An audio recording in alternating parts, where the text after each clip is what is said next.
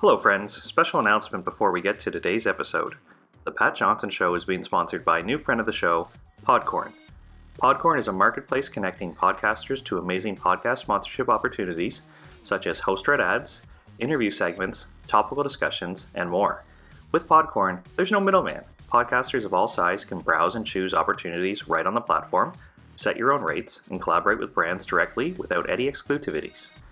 You never give up any rights to your podcast, and Podcorn is here to support you at every step of the way and ensure you're protected and compensated for the work you do for brands. The marketplace mission is to give podcasters transparency, creative freedom, and full control of how and when you monetize. So, if you run a podcast or are looking to sponsor a podcast, click on the link in our show notes to sign up for Podcorn and start browsing sponsorship opportunities today. And now on to the Pat Johnson Show. Hello, everybody, and welcome to another episode of Passing Dimes. Really excited for today's guest. I've been a big fan of his coaching style, and we're actually going to cover his playing style when we get into it. So today's guest was a member of Durham Attack, where he's a provincial and national champion. He went on to represent Team Canada on our youth national team. He played for Ontario at Canada Games. For university, he went on to Thompson Rivers before transferring to Western. And he started coaching at Fanshawe, where he's a 3-time provincial champion and a national champion. He's the director of the London Volleyball Club. He's also coached at Boston College, and through all this, he's coached several athletes who have made it on to professional or national team careers, so I can't wait to pick his brain about everything coaching and playing. Please welcome to the show, Pat Johnson. PJ, thanks for doing this. Hey, thanks for having me. So, you're such an accomplished coach. I think people have forgotten your playing days, so let's get into it. You're growing up in the Whitby area. What made you choose volleyball over all the other sports? Because I think in Whitby, you can basically play whatever you want. That's a pretty good sports area just in that Oshawa-Whitby area, right?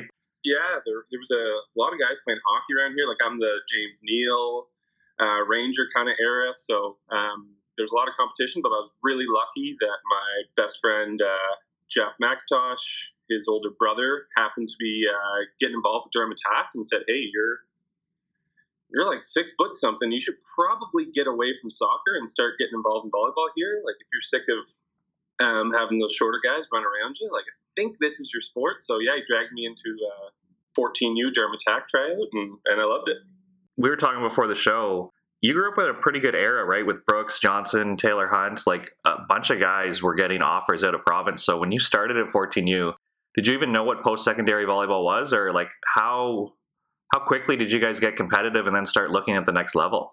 Yeah, I was really lucky that era was really deep for Durham Attack. So we were having 2 and 3 teams in each age group, and I remember the one year of 14U, we went gold, silver, and 5th at provincials in 14U, and that was because one of our teams played another one in a quarterfinal. Otherwise, I think we would have been 1, 2, 3 in the province. So from go, it was my introduction to volleyball was that we were really good, and that really helped build a mindset that we're here to win, and we're always here to win. So really lucky there at the start, and yeah, those guys, a lot of them had older brothers, which really helped because they knew what was coming, where we were a little bit less wide-eyed and petrified come bigger events. Nice. So take us through your process. Like you're a provincial, you're a national champion, you start to realize that post-secondary volleyball is in your future.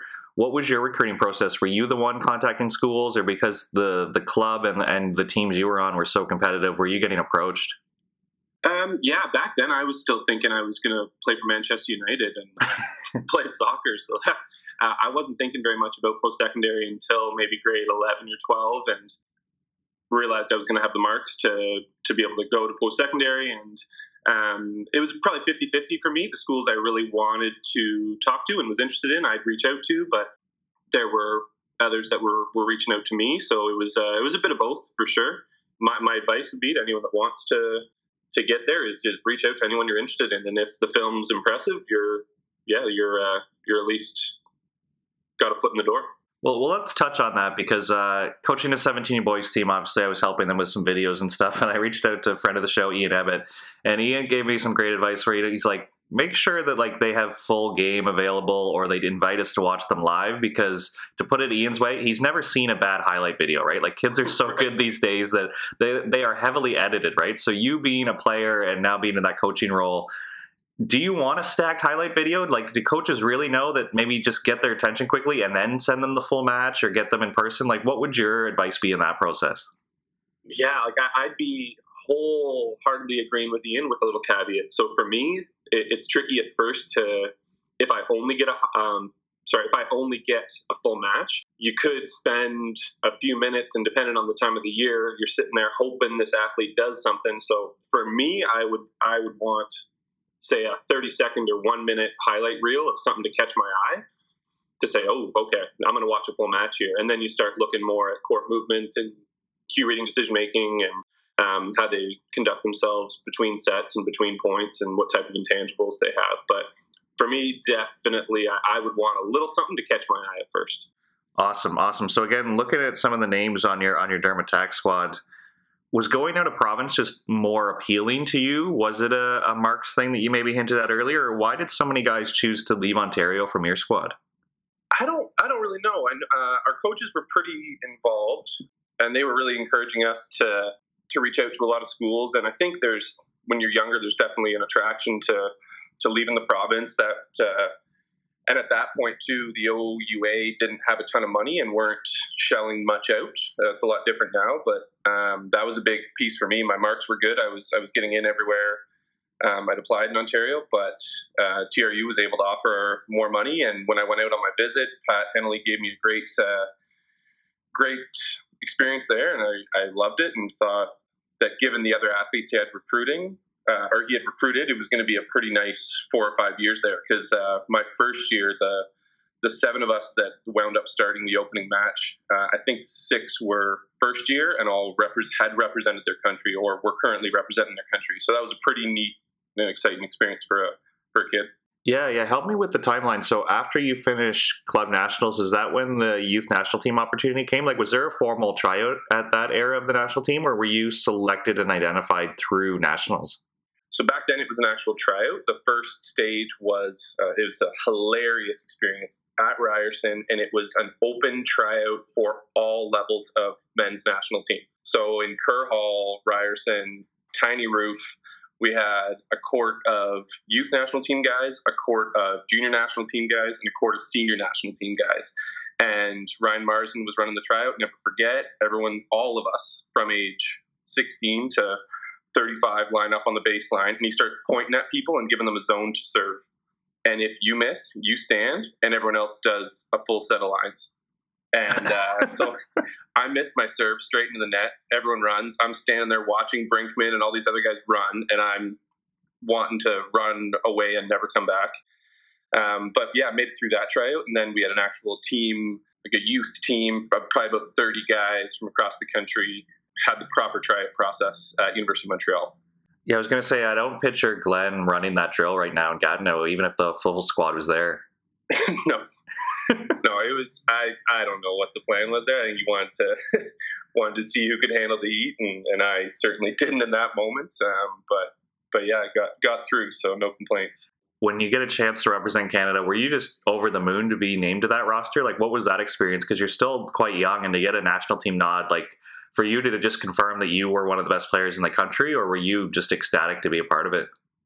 Oh, I was just thrilled to be selected, and I mean, it was on a different end. It was kind of confirmation for my dad, who was really pushing for me to keep playing soccer, and didn't know how good or if I was good at volleyball. So he was like, all right, fine, you can stop playing soccer, because it seems like you're decent at this volleyball thing. So. So then, just to follow your timeline, so you go club, national team, and then I think you play your first year CIS, and then Canada Games follows, right? Like, the national team and Canada Games were at the same summer, were they? No, so 2004 was Team Canada, and then 2005 so I was grade somewhere between 10 and 11 for national team, somewhere between 11 and 12 was Canada Games in 05. Oh, so you got to go back to high school and tell everybody you were on the national team. Yeah, exactly. Big shooter. I was going to say London Free Press, the Whippy this week. Big times. Nice.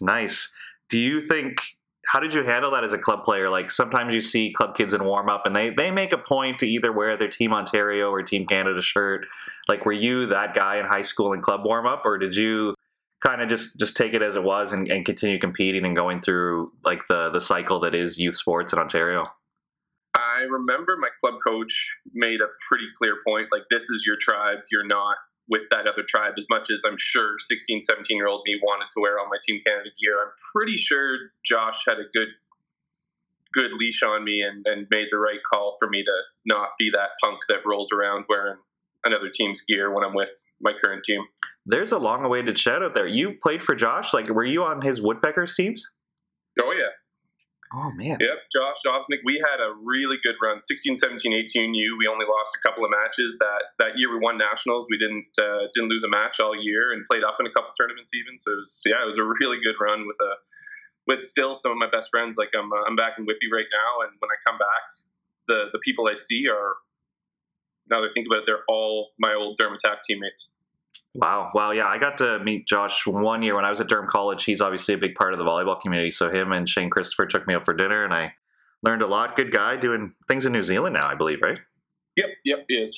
Nice. So again, following your timeline, so you commit to Thompson Rivers. Pat's got you on the hook, like good recruiting trip. What was your first year of Canada West like? Was that a big jump from the club system? Huge. So I had played libero with the Canada Games team. I was very much a passing P2 left side of the national team.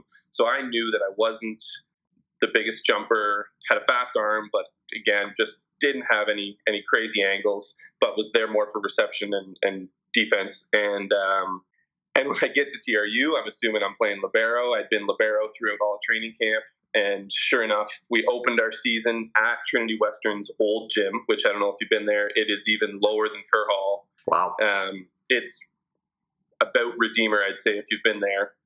And I'm looking across the net, and Pat sets me up in position 5 as the P2. So I'm looking at my 2 zone 2 blockers being Josh Howitson and Steve Rogalski.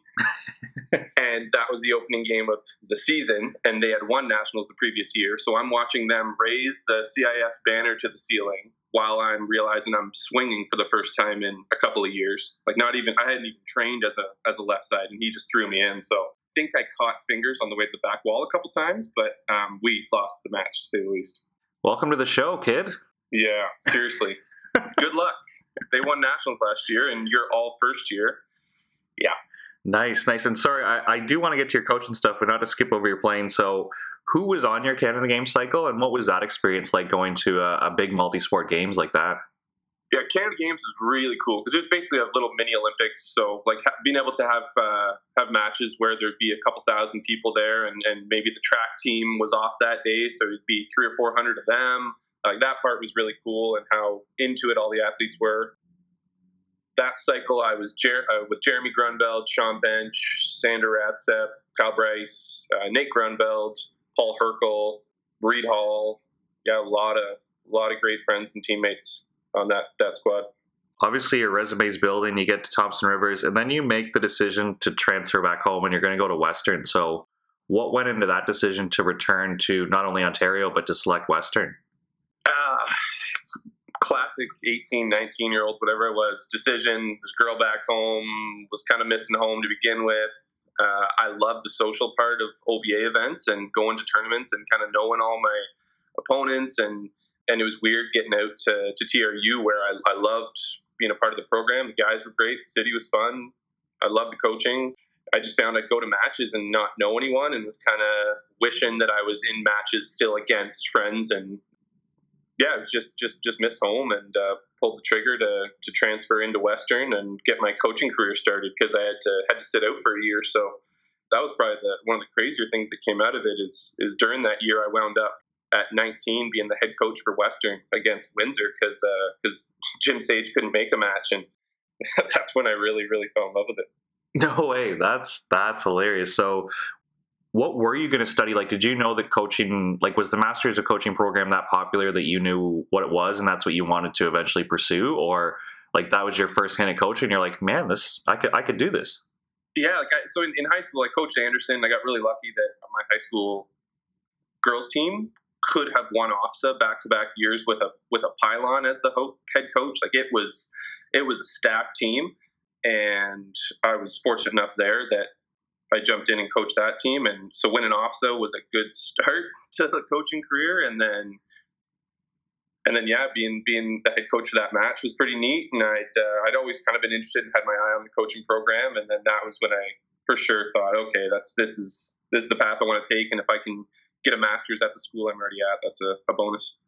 Nice. Now, give us the behind the scenes of Western here, because I think some pessimists in Ontario take a few shots at Western every once in a while where the budget isn't big enough, where some years they don't have warm-up jerseys. Like Garrett told us you did a butterfly drill, I think, every day. You probably skipped stretching to do butterfly. That's how popular the butterfly drill was. Like, just take us through the culture of how there's this ragtag bunch, but you guys are winning and you're good. But like I said, you don't have matching warm-ups. You do the same 3 drills every practice by the sounds of it. Just let us in behind the scenes of what's really happening.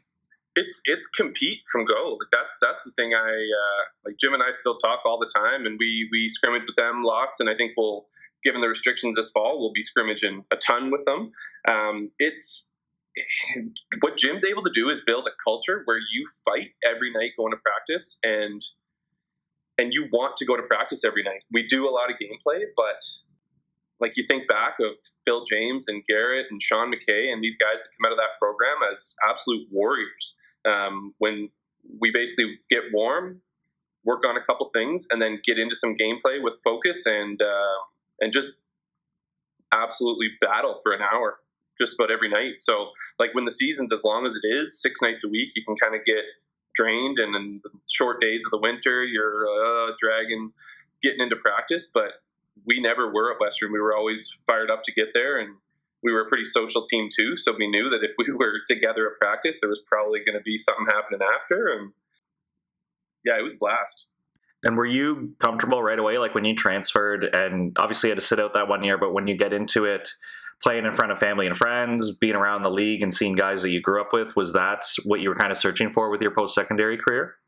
Yeah, it was great to get back to just being a little bit more comfortable. And like I had a lot of friends at Western and Fanshawe, which was the reason I chose to go to Western. So some Dermatac teammates were already there, and I built a pretty good relationship with Jim and was really looking at Western even before I went to TRU. So yeah, it was just nice being able to know we're playing against Queens, and I know half that team, and it just made the before the game and after the game a little bit more fun for me. And were you doing anything as a player that you took as a coach? Like sometimes you hear really obsessed liberos who they want to keep a journal, or they want to take notes, or they want to do something beyond just like what the coach game notes were. So because you already had an interest in coaching, were you doing anything extra as a player? Yeah, Jeff Weiler, actually, former national team lib for quite a while. So Wheels was an assistant coach at Western, actually. But before that, he popped into that Canada Games summer and talked to us about a book that he kept where he had a page on each player in the league, and so that he knew what their tell was for when they were going off speed, or what types of shots they liked, where they attacked when they, say, had to play a ball short and then attack, those types of things. So as a lib at Western, I kept a book to try and track and know what opposing attackers could do. And if it was as simple as writing that information down after the match or while watching film and returning to it before we played them the next time, I figured if it was going to get me even one extra dig, it was worth doing it. Let's test your recall. Jorn Zeman, go. Oh, off body, thumb down, back down the line. I'm sorry, Jorn, if you're listening. He hell of a player, but I think it done that guy more than anyone in the OUA. Just such a true ball down the line, and he bounced plenty in front of me, but yeah, he was a fun guy to dig. He just hit such a snappy, true attack. Yeah, he was going to get a ton of volume. That's why he was one of the first names that came to mind. Yeah, absolutely, and that's right. They beat us in a couple OUA finals, so I can't say much. Yeah. Thanks for bringing that up. Well, I just got to keep it interesting for the listeners out there. Yeah. So you're progressing through your OUA career. You get into this Masters of Coaching. So take me through the details of that, because obviously you're in a class of people who want to pursue coaching, but they're from several different sports, right? So what is the theory going on, and then how do you make it practical to volleyball? Just let us behind the scenes of what the actual course load looks like before we get into your co-ops and practical experience. Sure. So yeah, it's split between the theory, like the classroom stuff, and then your placements. You have to do 2 placements. But in the theory side of things, I think they did a really good job of making it applicable for everyone. Because at first you think, okay, how could a squash coach and a football coach and a volleyball coach talk about anything? But we had a course on strategy and tactics in sport and talked about some simple concepts that translate from volleyball, say, to football, talking about separation and overload principles. Like, all of that holds true in a lot of team sports. So that was pretty neat to see how it applied to other sports, and that actually helped me kind of open my mind to not getting stuck in the mold and trying to look for ways to be creative. We had a sports psych course, which obviously transferred across, and lots of culture building, which was really cool. I think they realized we're not going to be able to dig into each sport individually, so let's focus on some themes that can transfer and actually help these coaches. So I love the program. I'd recommend it to anyone, and I was really lucky that I was the first person they allowed to go and do their placement not at Western, because typically that's the path. And I think they realized, wait, if we open this up to more than just our coaches, we can get more students into the program. So that was really cool that they allowed me to do that. Yeah. Before we go down that path, I was wondering if you could share some actual examples of that culture stuff you guys covered, because I think it's overhyped in sports, where I think a new GM or a new coach comes in and they want to apply their culture, but culture exists whether you identify it or not, right? So I'm wondering, how do you build it and frame it in the direction you want to go with it? Like, what are some things that you took away that you might even have applied in your own coaching from this course? Sure. Yeah, the big one that jumps to mind, we talked about Anson Dorrance at UNC Women's Soccer and his competitive cauldron. So I don't know how exactly he applies this to soccer, but I look at volleyball, where essentially the cauldron means every contact is quantified. You either get a positive, a negative, a double positive, a double negative, or it's a wash.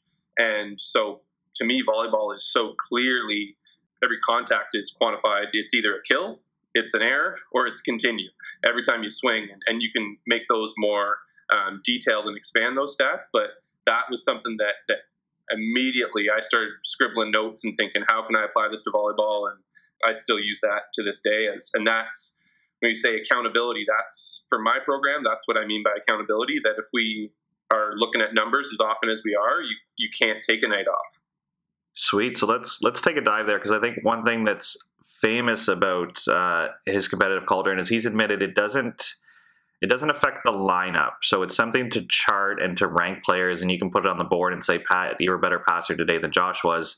But he said it doesn't always affect, like, if you win the cauldron, you're not necessarily starting, right? So in your gym, does it affect your starting lineup, or are you just doing it to see who's learning the most the fastest or improving the most the fastest? Yeah, I'd say it's not an absolute. There are a couple times in my 7 years at Fanshawe where I've said, okay, straight up, whoever wins the cauldron this week is starting. Only done that a couple times, maybe when the compete level lately had been a little bit lower. But typically the people who are at the top are your starters, which is kind of nice that at the end of a practice, like I haven't had a lot of players, the classic, coach, can I talk to you after practice? About playing time, whatever. We haven't had a lot of that because guys are constantly looking at either the spreadsheet or the whiteboard and realizing that people are outperforming them in key areas. And we weigh skills differently for different positions. So someone might look at attacking and see, I'm attacking better, but I'm looking and saying, well, you're in a P2 for us and we need you to receive, not attack. So for me, it helps to keep the team motivated and not have any infighting about playing time and stuff like that. Nice. And I like how you're charting skills and not just necessarily who won the drill, right? And I'm wondering Yeah, absolutely. Very rarely do we do anything with wins. It's more about like if it's a simple serve pass, I'm like, well, we got an extra guy that's off recovering from an injury. Here, let's wheel the whiteboard out, and just the moment that thing gets wheeled out, guys are a little bit more focused and realize that when we go get water, we're going to be gathering around that whiteboard. And I'm not going to even talk about it, but I realize they're looking past me at the whiteboard. Yeah, that was going to be my next question, was the other knock on the competitive cauldron, if you really get into the deep dive of reading comments online and people who've tried it, blah, blah, blah, blah, is sometimes athletes, it takes away from their learning. Like for some athletes, performance and learning is a different phase in their brain. Yep. And they're going to be afraid to make mistakes if they know they're being charted, right? And they might get tight. So how have you navigated those situations in your gym? Are you siding with the John May side where it's about performance and you need to perform whether I'm keeping count or not? Or do you allow for like a learning phase that they can make mistakes and have that like growth mindset style of learning in your gym? Yeah, like I think you have to have, for me at least, I think you have to have opportunities for both. So if there's a night where I know we're gonna cauldron things heavily, basically the practice is 3 phases. The first phase we warm up and do a bit of ball control. Then the second phase we're working on whatever the focus is for that night from a genuine developmental standpoint. And say if the warm up lasts a half hour, the development phase lasts 30 minutes or 40 minutes. And then for the last 40 minutes, that's when we say, okay, so you've worked on this, you've made your mistakes, you've experimented, you've tried new things. Now it's time to perform and the whiteboard will come out and it's all tracked from there. So I think you need to let them try it. Obviously first, you can't, especially if it's a new skill, we can't start evaluating right away. That wouldn't make any sense. But I think you need both. And are you using the exact same cauldron at Fanshawe that you would with a youth team? The Fanshawe one's a little bit more advanced. Like attacking, for example, with the Fanshawe cauldron, there are different levels of continues. So if someone attacks and we get a free ball back, that gets them more points than if they attack a roll shot to the libero and the other team's back in system. So the 3 levels that continue at the college level for us are you get a free ball back, or they're at a system, or they're in system. So at the club level, it's a bit harder I found it's harder to do that because the other team just might have poor ball control, and what was a bad shot, say the worst shot possible, a roll shot to the libero, that lib in club might be weak anyway and might wind up giving you a free ball. So it's not as helpful, I found. I'm just trying to figure out the practicality. So you're either injured players or assistant coaches have the whiteboard out and every contact gets graded, right? So are they just, I imagine like your grading system is a plus or minus, so it's not like they're doing like longhand here, but are they having to keep up with the length of the rally? Like if you're doing a wash drill, are they just constantly on the whiteboard? How fast is Jeff's hand moving or some of these injured players? So usually we'll have a caller and a couple of people on the whiteboard. We won't do all the skills at once for sure. That'd be wild, but we'll probably have, say if it's a serve and pass day, those 2 skills are pretty comfortably done by one person on the whiteboard. Or maybe it's a block D day where we're ignoring serve, pass, and attack, but every time there's a block or a dig option to enter it into the cauldron, we'd enter those. So we're just kind of picking maybe skills that we're struggling with or skills we want to focus on, or if we're trying to see between 2 players, maybe that week we'll just be selective about what we put on the cauldron. And you mentioned it gets player buy-in because it's pretty evaluation friendly that you can show them the contacts. Have you ever had a parent, because you are coaching club, push back on this where maybe they just don't see the value of the competitive cauldron? Or if you explain it the way you just did to us, is it pretty good across the board with whoever you're working with, whether it's athlete, parent, or other coaches? Yeah, I've to be honest, I've never, fingers crossed doesn't happen, but I've never had a parent or an athlete really come and say, look, I don't like this thing. I think because the challenge at the club level is someone's coming in last, because at the end of the cauldron, all of the stats are weighted differently and they actually get an impact score. So that's like your grade for the match. And it's like baseball, it's out of 1,000. So a good percentage for a match is about 400.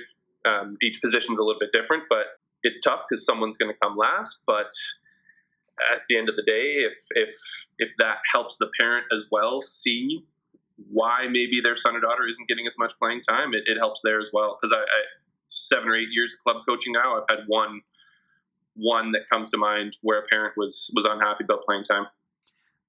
Now I'm thinking, is everything public? Because bringing up the club example, like I know you don't usually coach 14U, but if you're coaching a 14U team and the same kid is last every practice, like obviously at the start of the season, maybe that's going to motivate them and focus them to get the better, but I think there's got to be a breaking point. So for sure. Are you ever keeping it private, or are you only listing like the top 5, or are you honestly putting like 1 through 12 or whatever the roster is in public every single time you evaluate?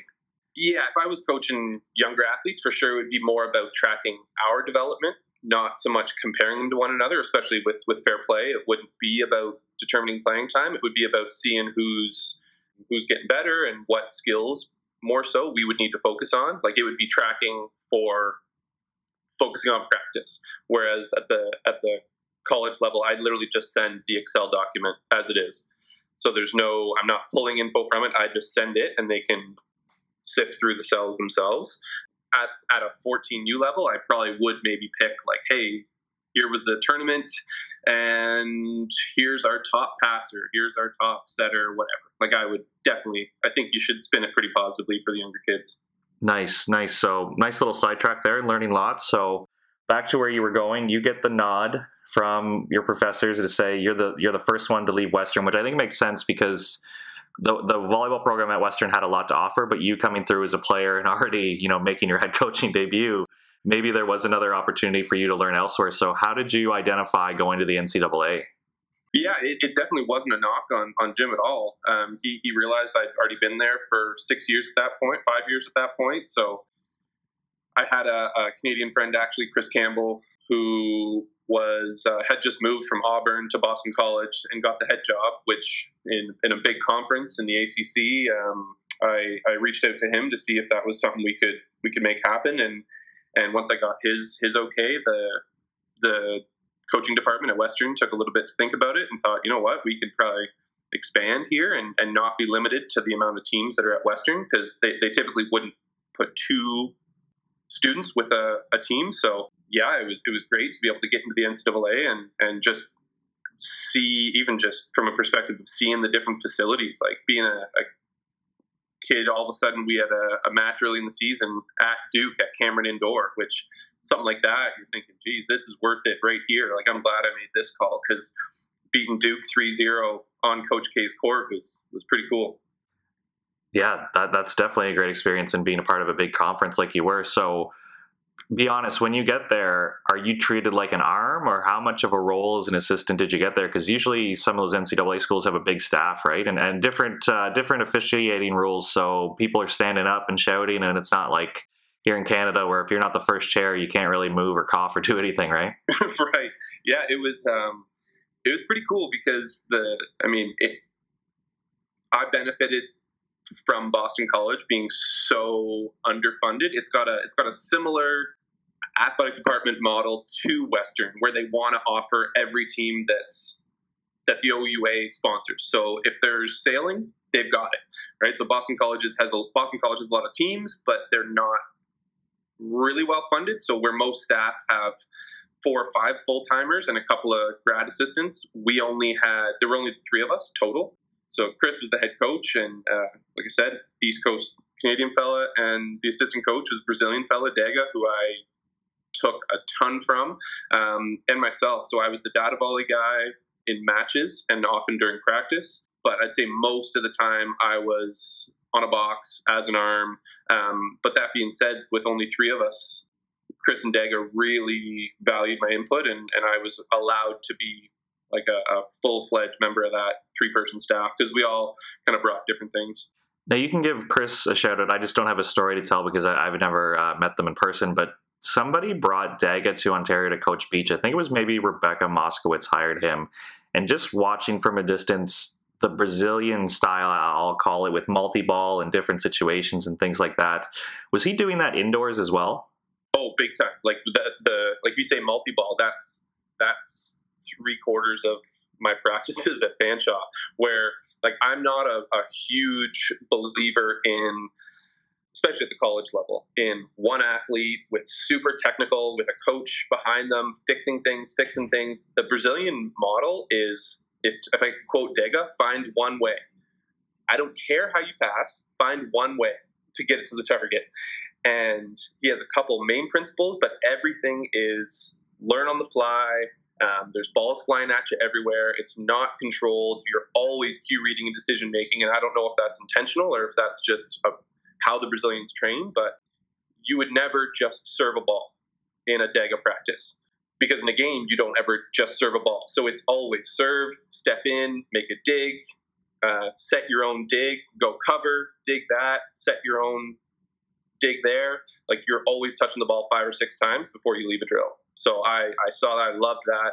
Participated in some of the drills and realized they were a blast and helpful. So yeah, I stole a ton of that multi-ball stuff from him. Yeah, that was a good example you just gave. Can you give another one? Because my only flaw with the Brazilian style is I think people who don't fully understand it just see it and they start chucking balls. And as soon as it loses either, to me, the cycle of actions in our sport, or like you said, cue reading, decision making, well, now we're just playing birthday party and we're having a fun time and people are chasing and diving all over the place, but it's not volleyball. And I really start to argue the transfer, right? So I like how you talked about the amount of cue reading and the dig, set, cover. Like, that to me follows the cycle of action. So that's totally fine. And I'll probably steal that and do it in my own gym. But can you maybe give another example of a good one, and then maybe what you've seen that maybe gets abused, if you kind of know what I'm talking about, where some people who don't get it try it and it just doesn't make sense? Yeah, I've seen, like, I've had coaches come into Fanshawe Gym, watch us do some things, and then I'll be poking around other gyms and I see coaches try some of those things. But the biggest thing that doesn't work with multi-ball stuff at the club or high school level is that the gyms are smaller, the walls are near, and it's not safe because we have 100 balls at Fanshawe, so it's easy to let the balls roll to the corner. But in club practice with 12 balls, it's a major safety hazard to have them always all over the place. You don't have enough people to do the drills and shag, so that's a huge knock for sure at that level. But for example, at Fanshawe, rather than just have, say you're working on athletes attacking down the line, rather than just have people on a box and a setter setting and attackers going down the line, you would have somebody serve. So it's always following the sequence of actions. Somebody, you'd say, have all your middles serving. Then they slide into position 5, and then the ball gets set to right side and the attack comes down the line. So there's always a live defender, always a live hitter, and it's happening how it happens. So you serve and then you defend. And something as simple as that, like, it's more the concept that once you wrap your head around it, you can apply it in a million different ways. Nice. And even after that, say you serve, you step in, a ball gets attacked down the line, you defend it or you don't, and then a ball comes flying at you from someone out of bounds, and you have to set a high ball and then leave the drill. But it's just adding contact in a split second that to me, it's just so valuable to, if you're going to be in a drill, you might as well do a few things before you leave the drill. Okay, so you really are focusing on like reps per hour. Like, they're getting so many contacts and the situation still matches. So therefore you get the magic word we're all looking for as coaches is transfer, right? Right. And it's important that it's not chaos. Like, I've seen it done before. And at times I'll say, okay, and then we're going to add a ball here. And because it's not a specific, sometimes I get carried away and I'll add one there. But then pretty quickly you can tell, okay, the timing of this doesn't work. We don't have enough time while that high ball's in the air to get another rep in or whatever, and so pretty quickly you can tell when the timing's off. But yeah, I'm a big believer in, if you can get more reps into a sequence, get them in there. So again, just for our listeners who can steal this, you've given 2 good examples. So I'm wondering, if you had to pick a skill from scratch, are you always going off a serve? Like, how do you, instead of just stealing what Daga gave you, I'm sure you've created your own, right? So you're at home and you're thinking, oh, we really need to work on this situation. Where does your brain go from there to add these multi-balls or this situation? Yeah, it's funny. That reminds me of, I remember in the first week I was in the gym with Daga. Actually, I started with him at Auburn University in Alabama. And I remember saying to him after practice, I didn't really know him. I was like, hey Daga, what was that drill, the second drill we did today? Like, what do you call that? And like, can I write? He was like, drill? I don't do drill. We play. Like, it wasn't even, I bet it wasn't even planned. He never had, and I don't agree with all of this, but he didn't have a practice plan. He had ideas in his mind and he would build off of it. So for me, transferring that to Fanshawe, whatever it is we need to focus on, that has to be able to happen nearly every time in the drill. We can't have the drill not work, the drill can't fail at the point we're working on. Before the point we're working on. So if we're working on attacking down the line, we can't have it so that only 1 in 5 sequences do we actually get an opportunity to swing down the line. But you start with what the thing is, and then I try and add the sequence of actions, what happens before it and after it, to make it feel a little bit more organic, and then just repeat the heck out of it as much as you can. And obviously the more coaches make this easier, but it sounds like with your multi-wall drills, like you have a star of the drill, like you said, like the line attack. So your outside hitter is getting feedback and getting the key rep. But the more coaches you have, is somebody all of a sudden talking to the setter about like their prep step and getting to the ball, or how much coaching's going on versus just like, let's get the balls flying, let's get balls in the air and make sure everybody's getting touches right now? If there's something technical that really needs to get hammered home, we would send a coach there. But for the most part, it's more doing than coaching.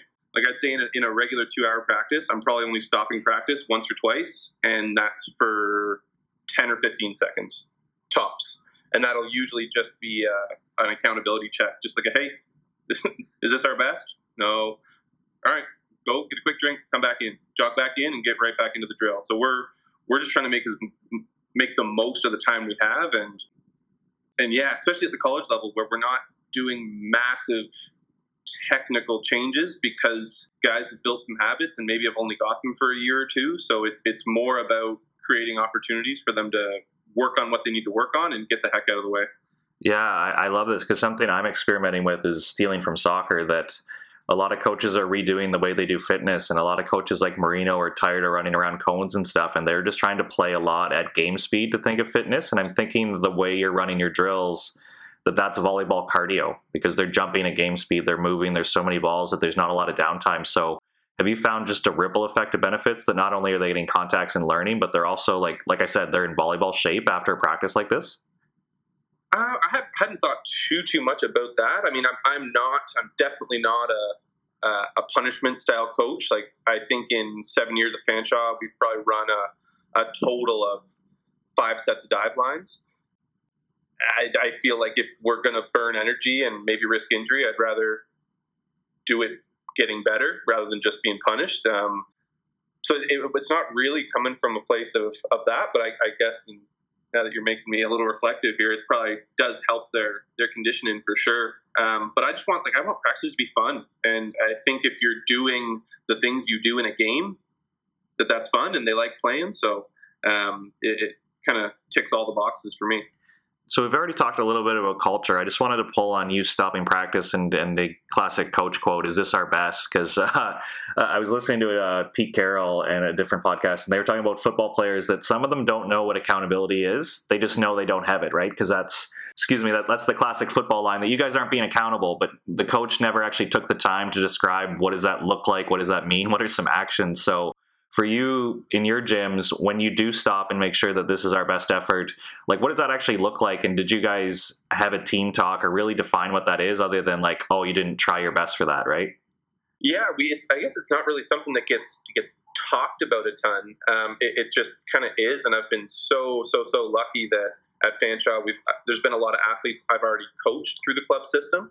Like that year we won nationals a couple years back. The 11 of our 16 were LVC guys, which really helped because I didn't need to talk about culture or when we shag, we run, and just what everything looked like. That was already there. So once it's kind of already there, the young guys just follow the older guys, and then they become the older guys, and it just kind of takes care of itself for the most part.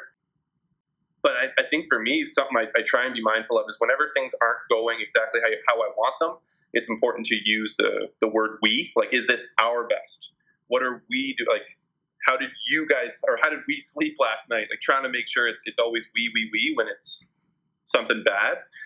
Instead of saying we won and they lost, it's like we lost. That I'm in there with them, and if something's going wrong on their end, at some level, it's something I've done wrong. So. And we had Dre on the show, and he talked about going through with Seb, and like you said, going from club to Fanshawe, like there was a lot of transfer there.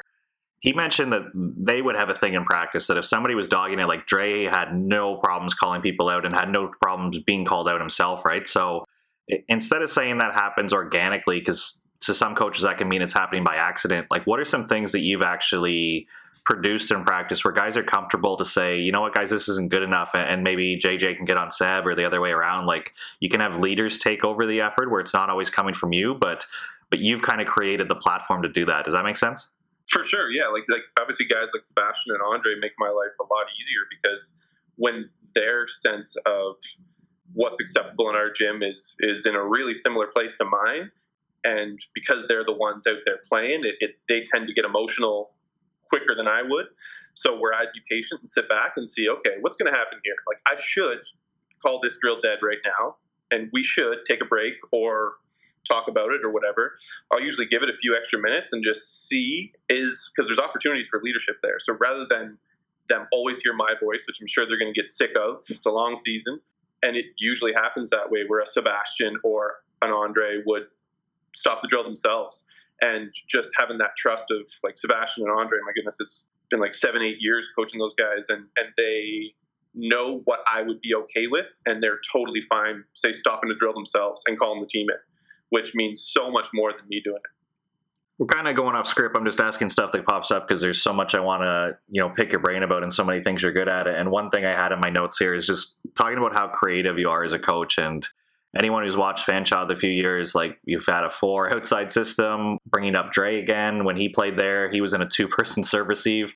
Like, you've found a way to maximize strengths by doing some non-traditional stuff. Like, I don't know how many coaches would win a provincial championship with Sebastian Lethbridge blocking middle, but hey, you guys went and did it and you made it work, right? So he's a beast. Kid's a beast. He is a beast. And so changing his system and making him set from the middle and now read block in the middle, what goes into those decisions where you're not afraid to pull the trigger and say, you know what, this probably isn't going to work, but we got to see it. And then you're like, wow, we're onto something, right? Like, how do you give yourself permission to try these like radical things?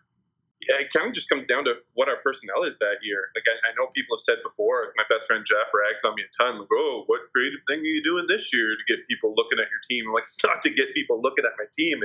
It's what's best for this group. And that year with the 4 outsides, we were super deep on the pins, and we were a little thinner in the middle. And I think we only had the 3 middles even to train with. So the first thing was, how do I get Cole Jordan, Will Otten, Sam Otten, and Zach Albert on the court at the same time, knowing that none of them can play middle, and who would be our second middle, because we're a little thin there. And we, I think it was in September, we were doing some read react blocking, and Sebastian went in the middle. I just threw him in there and said, hey, like, go make some reads.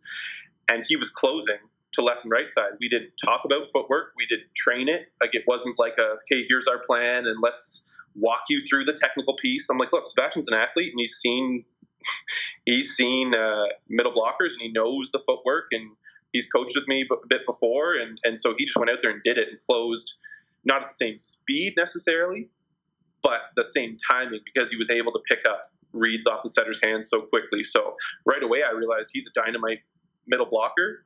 And it wasn't until the national final that year that was the first time we got exposed there. And Limilu, that middle wound up in Gatineau, and I think he had Sebastian's number that day, to say the least. and what goes into your process? Because it's interesting that you're being creative, but to also label that an athlete can't do something. Because I think if you had more time, Cole Jordan or one of the other outsides, they can play middle. They're super athletic. They're good volleyball players. But for you to say he's already a top tier outside, let's figure out a way to get him to play outside. Like, is that where you get the wheels spinning? Like, how do you, without being negative, label a situation and say, you know what? I guess that's, you're bang on. Like, it's probably not fair to say, oh, he's not a middle. Like, I mean, Will Otten had played middle at Ryerson for a little bit, but he had done it. And so we had looked into that, and Will was saying, I'm kind of here for my 5th year. I want to have fun. No, I don't really want to play in the middle. And I don't take that as a selfish thing. I take that as you know what? Like, these are young men that just want to have fun and play, and I want them to have fun when they're coming in 6 nights a week. So that got me thinking of a Fraser Valley team that I saw at the club level that did this, and I thought, you know what? If these 4 outsides are true outsides and that's what they want to do, I think we can make this work if it hinges upon Sebastian's ability to make good reads, which is kind of what it did. And if the system hinges on that, I think we're going to figure it out. And along the same lines, again, I just playing devil's advocate, with the 2-person serve receive, obviously that was a strength, but if a long-term coach of JJ maybe says, well, he needed those serve receive reps because now I want him to play for my pro club, and you robbed him of that, what was the decision to say, we need to maximize our team, and sorry, your personal development's going to have to take a back seat right now, but you can go bang balls and be one of the best offensive players in the OCAA? Yeah, to me, that was like, if you said for where JJ was coming in, like, he didn't start volleyball till grade 12. So super raw, obviously at high school and club level. He played middle. He was youth national or junior national team middle. So I think it would have been unfair to him and not set him up for success if we went with him going from a middle who'd never been in the back row and never received serve to a left side. So for me, it was the logical progression where he became a non-passing left side, as weird as that is, but he had to play defense in the back row. He had to learn how to see the game and play defense from the back row, where the next logical progression was for him to go to right side. And I think he was a much better defender and player now. He's a right side going to be playing pro in Germany. That season as a non-passing left side, as unorthodox as that is, that got him a snapshot of what life in the back row is like, instead of throwing him all the way in as a left side. And when we had Andre and Gunnar able to pass half a court each, that made that decision a little bit easier. Yeah, awesome. This is good stuff. Thanks for sharing all that you have, because I think it's a great debate that coaches can always poke and find flaws in other coaches. Like, I remember when I was at the OVA at a coaching clinic, one of the most heated debates I've ever witnessed was Jason Trepanier was our technical director at the time, and he brought up Tim Tebow and his arm swing. And was Urban Meyer a bad coach because Tim Tebow didn't have an NFL release? Like, he had a long, loopy arm swing. And right. the debate was, well, Tim Tebow was player of the year and won a couple national championships. I think Urban Meyer did his job. It's not his job to make him... is to win. So, yeah, it's not his fault that Tim Tebow doesn't have an NFL release, and it's now Tim Tebow's job or the NFL's job to do it. So it was just this funny debate of, like, if you're at a certain level, is it always your job to produce the next level? And I think you found the balance of, at Fanshawe, you're going to win, but JJ's also going to play pro volleyball, and you've also gotten people to FDC and pro, right? So I think you've walked the line of being creative, but you never sell the athlete short, right? Like, I was playing devil's advocate there. I don't think JJ was hindered because he didn't get to serve receive in your system, right? Like, you still had his best interest at heart, right? Yeah, I think we all knew that if JJ was going to play at the highest levels, it was going to be as a right side. He just too late to the sport to really be a quality passer. So if the options for his development were JJ back in the middle or him as a non-passing left side and going through the back row, I think going through the back row had huge benefits, and him learning how to hit a high ball. Right, that's something he'd never done before. So in the big picture, it might have looked short-sighted, but it was definitely better for his development, and certainly for our team, but better for his development than shoving him back in the middle. We've talked a lot about your coaching and what you built at Fanshawe, and I mean, you can't ignore winning a national championship, especially as an Ontario school. Like, it's hard. If we get Wayne Wilkins on the show, he'll probably describe it too, that he's had some good clubs, and it's hard to win a college national championship. And maybe someday we'll get Red Deer on and they can talk about their secret and their dynasty. But moving on with your coaching career, you're the director of London Volleyball Club, and I just want our listeners to understand how big that club is, because it goes beyond OVA, right? Like, you guys have a Timbits program, like you have kids playing in house league. Like, if you had to ballpark it for us, how many kids are playing volleyball right now with LVC? Good question. I think between Timbits, Feed the Fire, Timbits like ages 4 to 9, it's kind of like intro to volleyball. It doesn't really look like volleyball. It's keep the balloon off the ground and do some agility ladders and mostly physical literacy stuff. Feed the Fire, 9 to 14-year-olds. And then in the club, it's tough because there's some kids that register for multiple programs across the different seasons. But in total registrations, we're always just a hair over 1,000. Wow. So for one club to have that many athletes is very impressive. So with your coaching background, how much are you sticking your nose in at those Feed the Fire, those Timbits programs? Like, obviously you can coach high-level volleyball, but are you fired up to go work with like 5-year-olds too? That's a good question. I don't go into the Timbits and Feed the Fires run on Sunday mornings, which I'm usually in with the Volleyball Canada Excellence program. So I'm on the opposite end of the city, but I'd love to get in there if they weren't. They're usually running on the same 8-week schedules, but yeah, that's not like a burning passion of mine. But I do hop into my wife's grade 2 class every now and then, and it's pretty fun. So I'm sure I'd be all right. Nice. And that's one thing I actually forgot to mention is you were part of are part of the Center of Excellence program. So one pillar of that program is obviously you're coaching athletes that you might not necessarily be working with in competition. So does your practice style change, or does the number of bodies in the gym really change what you do? Like, how do you approach different situations when you're coaching different levels or different programs?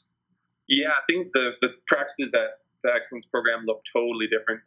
Focus a little bit more on the technical because they're quite a bit younger. So for me, I think there's obviously more time for them to make the changes necessary if there are glaring technical issues with a skill. But more than that, I think the thing I've tried to really lock in on the last few years is more teaching concepts and talking about the cue reading decision-making piece and putting them in those situations over and over. So say playing defense in zone 6, rather than just working on digging and the technical piece of digging, we would set up a couple boxes and have an arm on a box and to see whether the block closes or not and where do they fill in relation to the hole in the block. Things like that are more conceptual, but they're still touching the ball.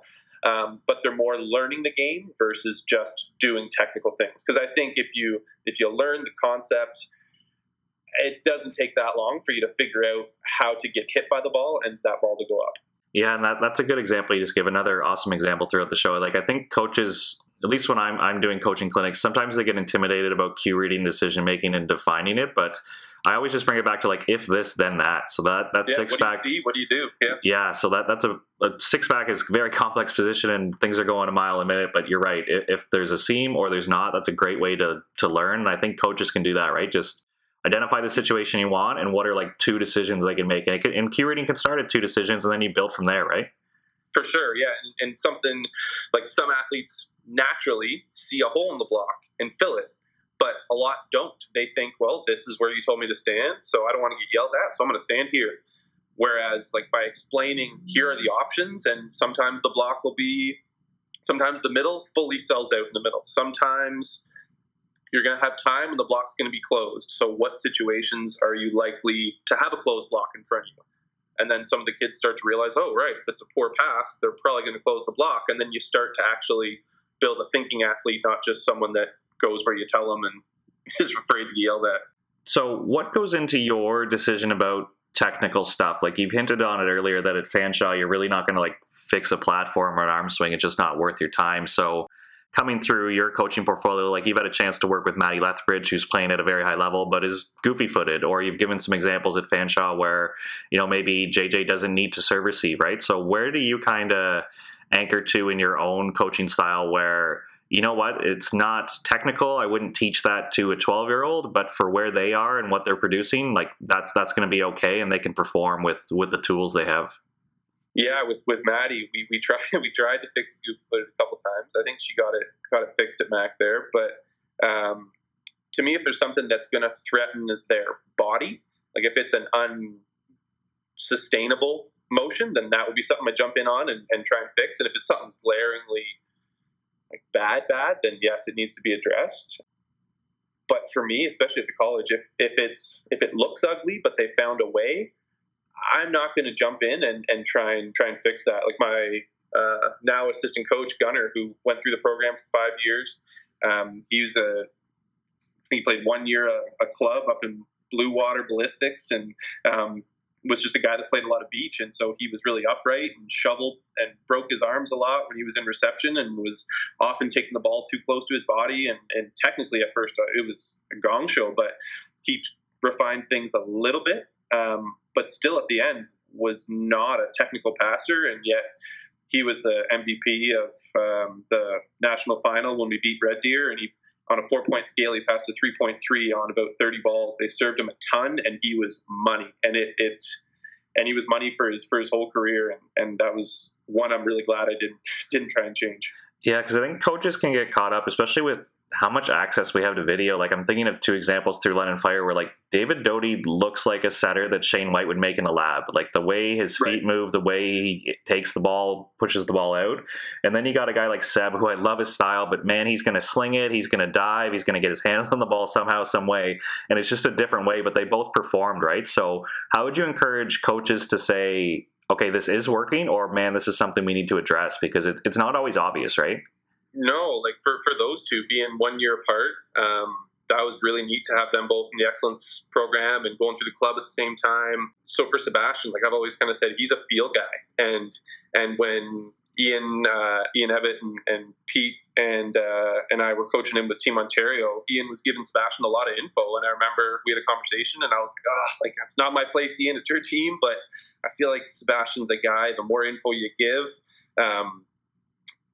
you're going to bung him up. I think just let him go feel the game, because he has such an incredible trust for what he's doing out there. And the more he thinks, the worse he plays. So just let him go feel the vibe, where Doty did want specific footwork patterns, and they really worked for him. So for me, Sebastian was probably at his most technical in like 17, 18U, and then he started to really feel the game out and get a little Maroofy with things, because he's definitely got that Maroof vibe.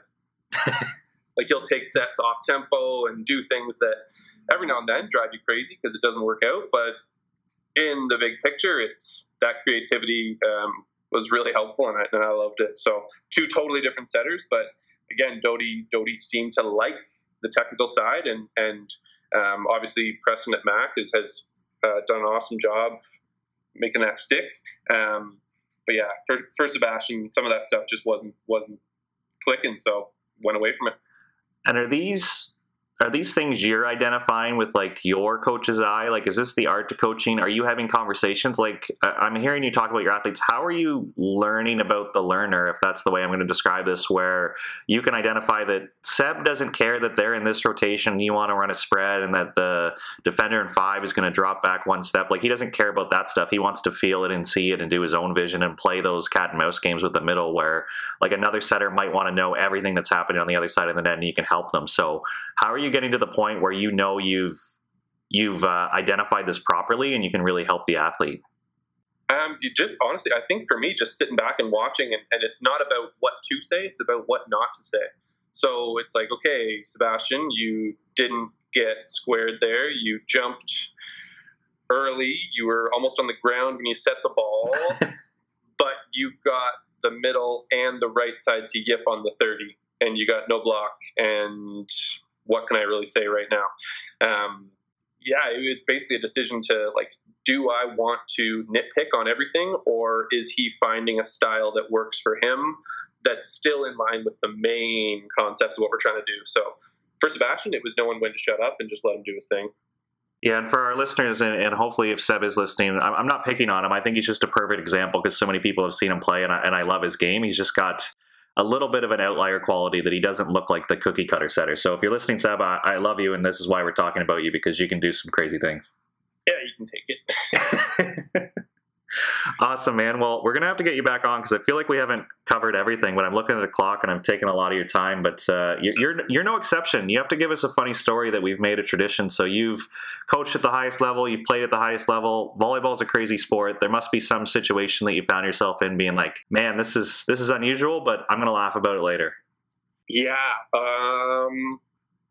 Let's see. Probably the most uncomfortable I've felt due to volleyball. Youth national team 2004, we were in Mexico City for the NORCECA Championships, and we were staying in the Olympic Village from whenever Mexico City had the Olympics. And they had told us, do not go off the Olympic grounds. Like, do not, by any means. And I think we think about Mexico and we think beaches and resorts and nice stuff. Mexico City's got some rough parts, and it's a big, big city. And so we went for a walk, and we were only gone for a half hour, wound up going through Walmart where they were shoving shots at us, trying to get us to drink. And of course, dumb us, we're all wearing our Canada gear, looking like a team, wandering around. We tried to go into a convenience store and I guess bypassed some protocol at the door. So all of a sudden there were AKs out at us. So there's myself, Sandra Ratsev, and Kyle Bryce all being held at gunpoint with these people screaming at us in Spanish, and we have no idea what the heck's going on. They wound up, I think it was Kyle that wound up on the wall with this guy, and here we are getting searched, and we're wondering what the heck is going on because we don't know anything, any Spanish, obviously. And we saw some other things on that walk that I probably can't say on your show, but yeah, Mexico City jumps out as probably the wildest, eye-opening experience where we realized how lucky we are to be from where we are. Wow, yeah, that's definitely an experience you probably wouldn't have gotten if you weren't a high-level volleyball player. So thanks for sharing that one. No problem. Sorry, I don't have anything juicier. No, that's good. Anytime guns come out, anytime guns go out, or you can experience a different culture, those are always good stories that make us really appreciate where we come from, I think. Oh yeah, and it was sewage day. Forgot that part. So there were little holes in the streets where people would dump their buckets of personal waste, and so we're walking through this one area, and it smelled like it was sewage day, and we're just watching these people dump buckets of crap everywhere, and that was eye-opening. Wow. Well, like I said, we're going to have to get you back on because I feel like we haven't touched a lot, but I do appreciate you sharing. And for any of our listeners, this is you at Baseline. Like, I can remember being on lunch at HBC or provincial team and just asking questions, and you're always a guy willing to share, whether it's, you never really label things right or wrong. It's kind of, this is how you do it, and if you want to try it, you're more than welcome. So thanks for sharing all that you did with me, our listeners, and everybody down the road. I think you're a great ambassador for our sport and definitely learned a lot and not afraid to share your learning. So thank you. Awesome. No, thanks for having me. It was great.